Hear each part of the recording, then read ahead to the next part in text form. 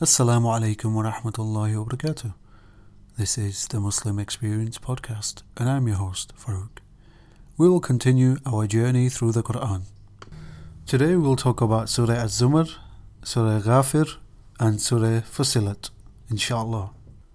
So let's start with Surah Az-Zumar. So Zumar means throngs of people, like large amounts of people, all coming together.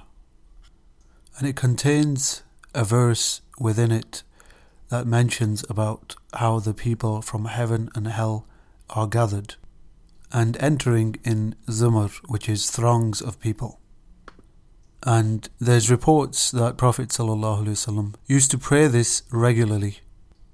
And the main context of this surah is reminding us that religion belongs to Allah. It is Allah that we worship, and He alone we worship, and to Him is our return. And of course, those who do so, those who worship Allah, are praised. And those who don't worship Allah are criticized. And there is a verse within this surah that is the most single, optimistic, positive verse from the entire Qur'an, and we will make mention of that, inshallah.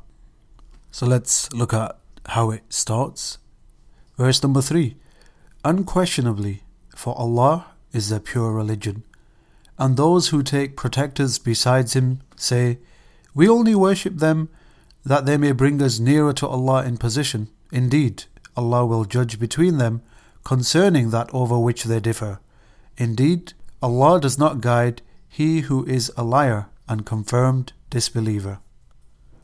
There's also mention in this surah about when a person is in distress or needs some relief or solution of his problems or her problems.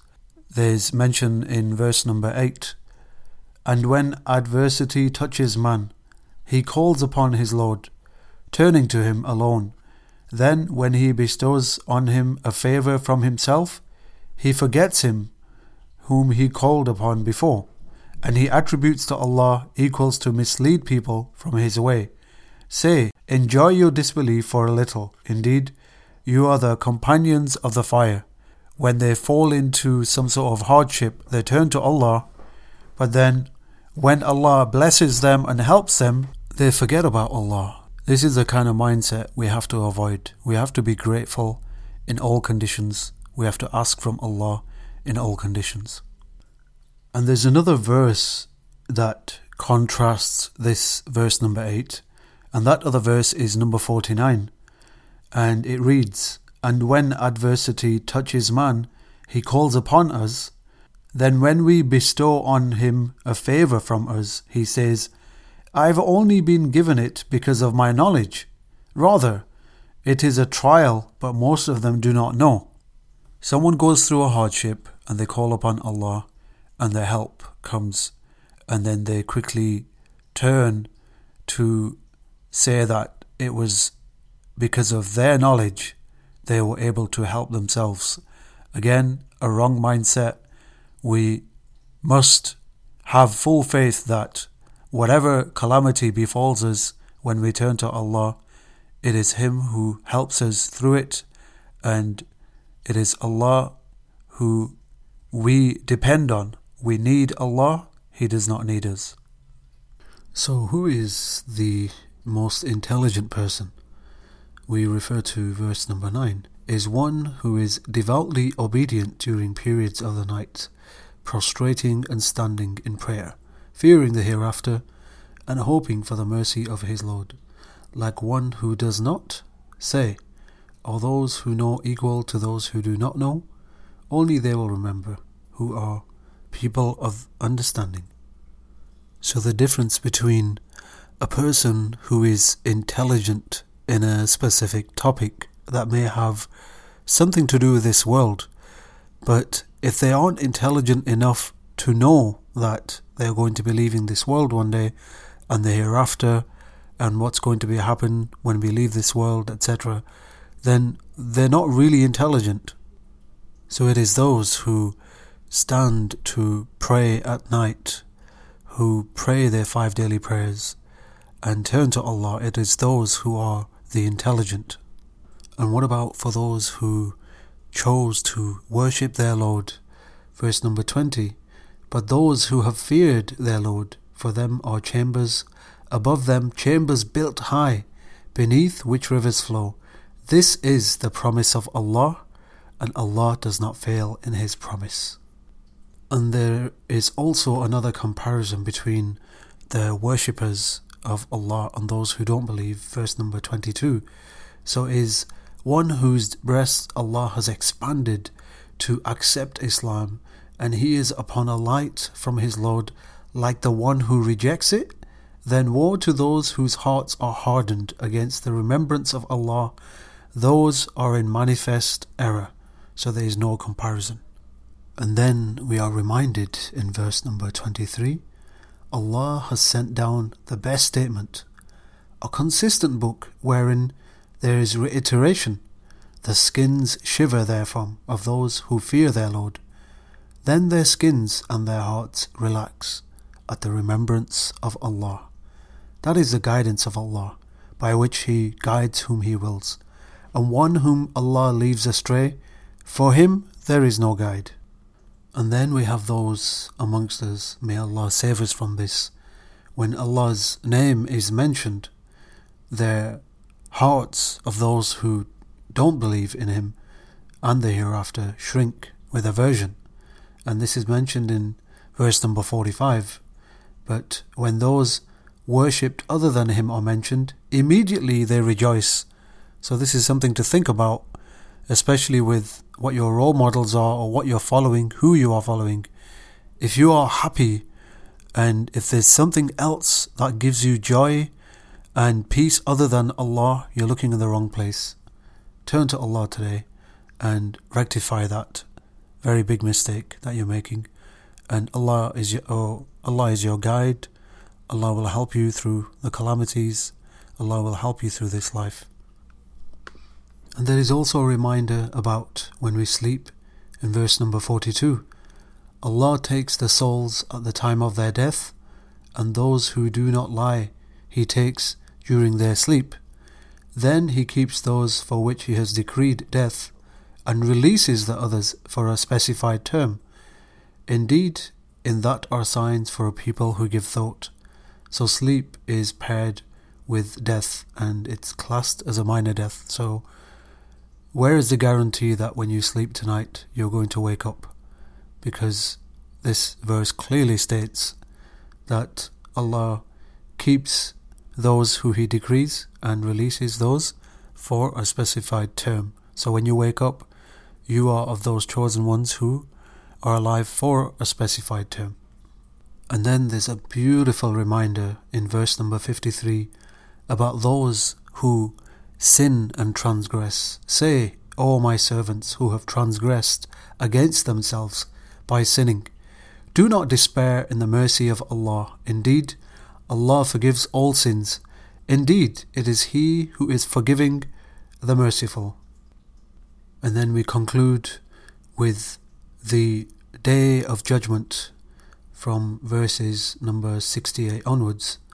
And the horn will be blown, and whoever is in the heavens and whoever is on the earth will fall dead except whom Allah wills.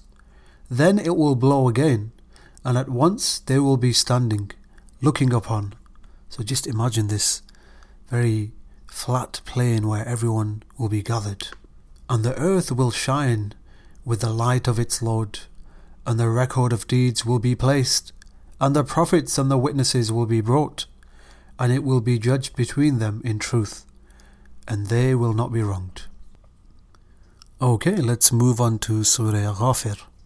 So it is called Ghafir because it begins with one of the names of Allah, Ghafir al-Dhanbi, and this reminds us that Allah is the forgiver of sins.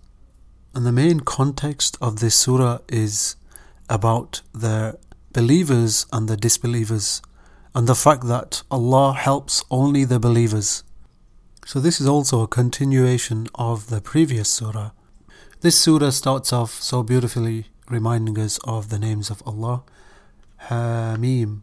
The revelation of the book is from Allah, the exalted in might, the knowing, the forgiver of sin, acceptor of repentance, severe in punishment, owner of the abundance. There is no deity except Him, and to Him is the destination. So now we go to verse number 7, which talks about the angels who carry the throne of Allah.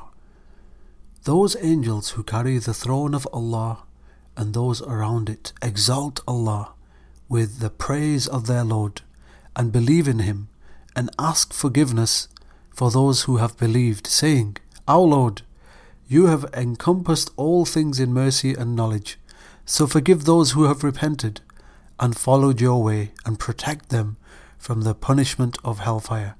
Subhanallah, how the angels are praying for us, our Lord, and admit them to gardens of perpetual residence, which You have promised them, and whoever was righteous among their fathers, their spouses, and their offspring. Indeed, it is You who is exalted in might, the wise, and protect them from the evil consequences of their deeds. And he whom You protect from evil consequences that day, You will have given him mercy, and that is the great attainment. And verse number 14, So invoke Allah, being sincere to Him in religion, although the disbelievers dislike it. So again, we're not taking notice of those around us, and we are submitting fully to Allah, regardless of what they say.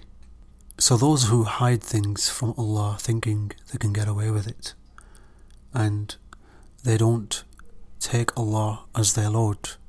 Verse number 16 mentions, The day they come forth, nothing concerning them will be concealed from Allah. To whom belongs all sovereignty this day?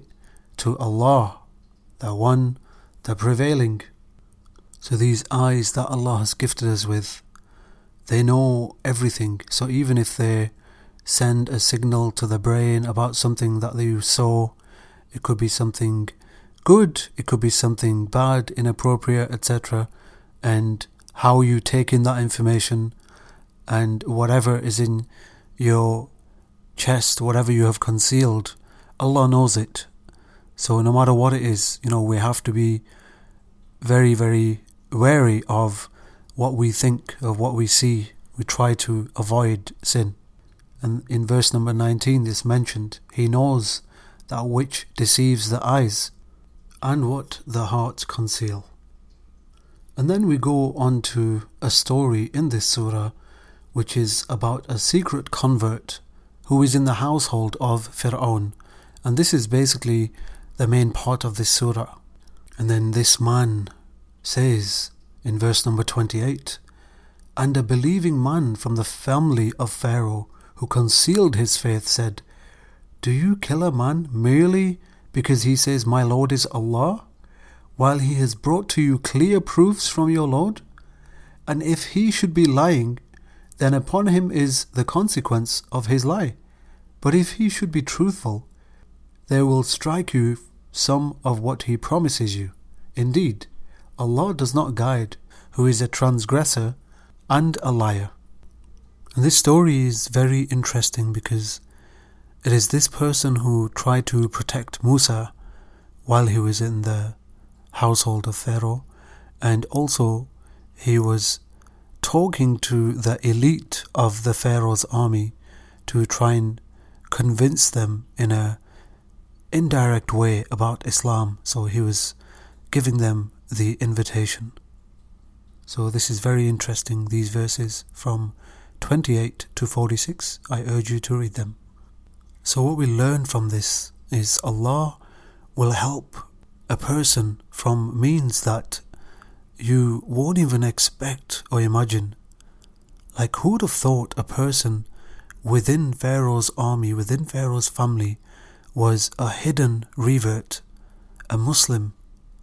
And just think, how could that even happen?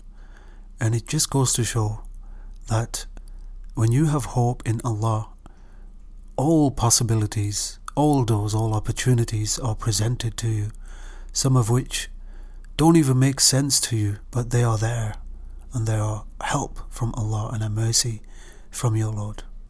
And then we end this surah with a clear warning that when the messengers came to them, they thought that the knowledge they had, they could use that to ridicule the messengers. Verse number 83. And when their messengers came to them with clear proofs, they merely rejoiced in what they had of knowledge, and they were enveloped by what they used to ridicule.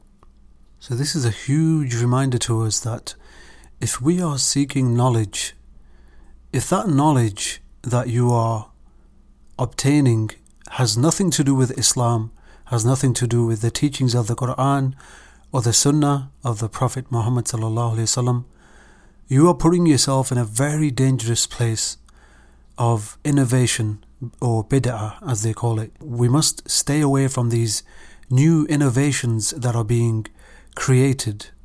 Okay, let's move on to the last surah, which is Surah Fussilat. Bismillahirrahmanirrahim. Hamim. This is a revelation from the entirely merciful, the especially merciful. A book whose verses have been detailed, an Arabic Qur'an for a people who know, as a giver of good tidings and a warner, but most of them turn away, so they do not hear. And Fussilat means that which is perfectly explained. And it's reminding us about the Qur'an that is perfectly explained in its perfect form, and it has never been changed. So the context of this last surah is about the Qur'an, the perfection of the Qur'an, and those who reject the Qur'an. It is also known that this surah was recited by Prophet Muhammad sallallahu alaihi wasallam to a member of the Quraysh who was trying to get him to come out of Islam, to give up Islam, and this is when he recited this surah. And the person from the Quraysh became very agitated and flustered, and he knew that this was not something that a human being could write. He knew there had some divinity in it. And then moving forward, there is also mention of the verses 9 to 12, which mentions about how Allah created the creation. Say, do you indeed disbelieve in He who has created the earth in 2 days, and attribute to Him equals? That is the Lord of the worlds. And He placed on the earth firmly set mountains over its surface. He blessed it and determined therein its creatures' sustenance in 4 days without distinction, for the information of those who ask. And then He directed Himself to the heaven while it was smoke, and said to it and to the earth, Come into being, willingly or by compulsion. They said, We have come willingly.